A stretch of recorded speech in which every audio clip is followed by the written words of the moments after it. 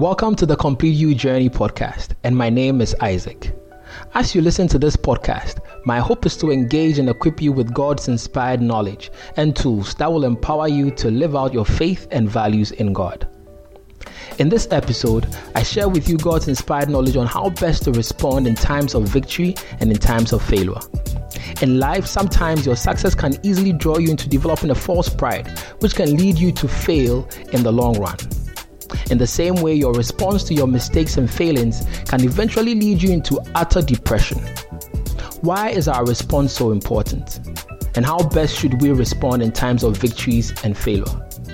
Listening to this short, inspiring podcast today will help you find answers to these questions. Be empowered as you listen. Addressing your victories and failures to avoid being overwhelmed. The Word of God says, "All our righteousness are as filthy rags, and we are all unclean." Isaiah 64:6.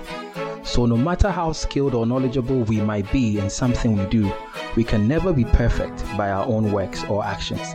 Thus, we are all weak and should be careful not to glory in our perceived self-successes and accomplishments. Romans 12:3.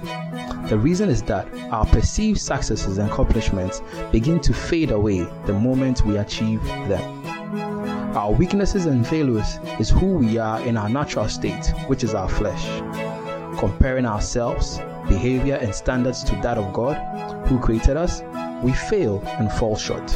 Romans 2:23.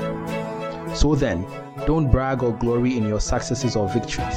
Neither should you allow your weaknesses and failures to cause you to condemn yourself. Rather, put your hope in Jesus Christ. We can trust in Jesus Christ and His words more than ours. When we put our trust in Jesus Christ, we are justified freely by His grace through His redemption on the cross for us, which is salvation. Romans 3:24. When we are saved by grace through our faith in Jesus Christ, we put ourselves in a position to resist any condemnation as a result of our weaknesses or failures. Why? Because we no longer put our trust in our own abilities, but in Jesus Christ. Ephesians 2:8, Romans 8:1. Our salvation through God's grace, which is His mercy and kindness, should not be taken lightly or misused, in such that we continue to sin and engage in iniquity. If we do continue in sin and iniquity after we have supposedly received God's gift of salvation, then we have to question our trust in God. What this means is that you only receive God's gift with a mind to use it as a medication against your guilt whenever you sin or engage in ungodly acts. Romans 6:17-18. Know this, that your fullness in God is not complete until you have received His word through Jesus Christ with all your heart, with all your soul, and with all your mind. And confess with your lips that Jesus Christ is your Lord and personal Savior. John 1:12, Matthew 22:37, Romans 10:10.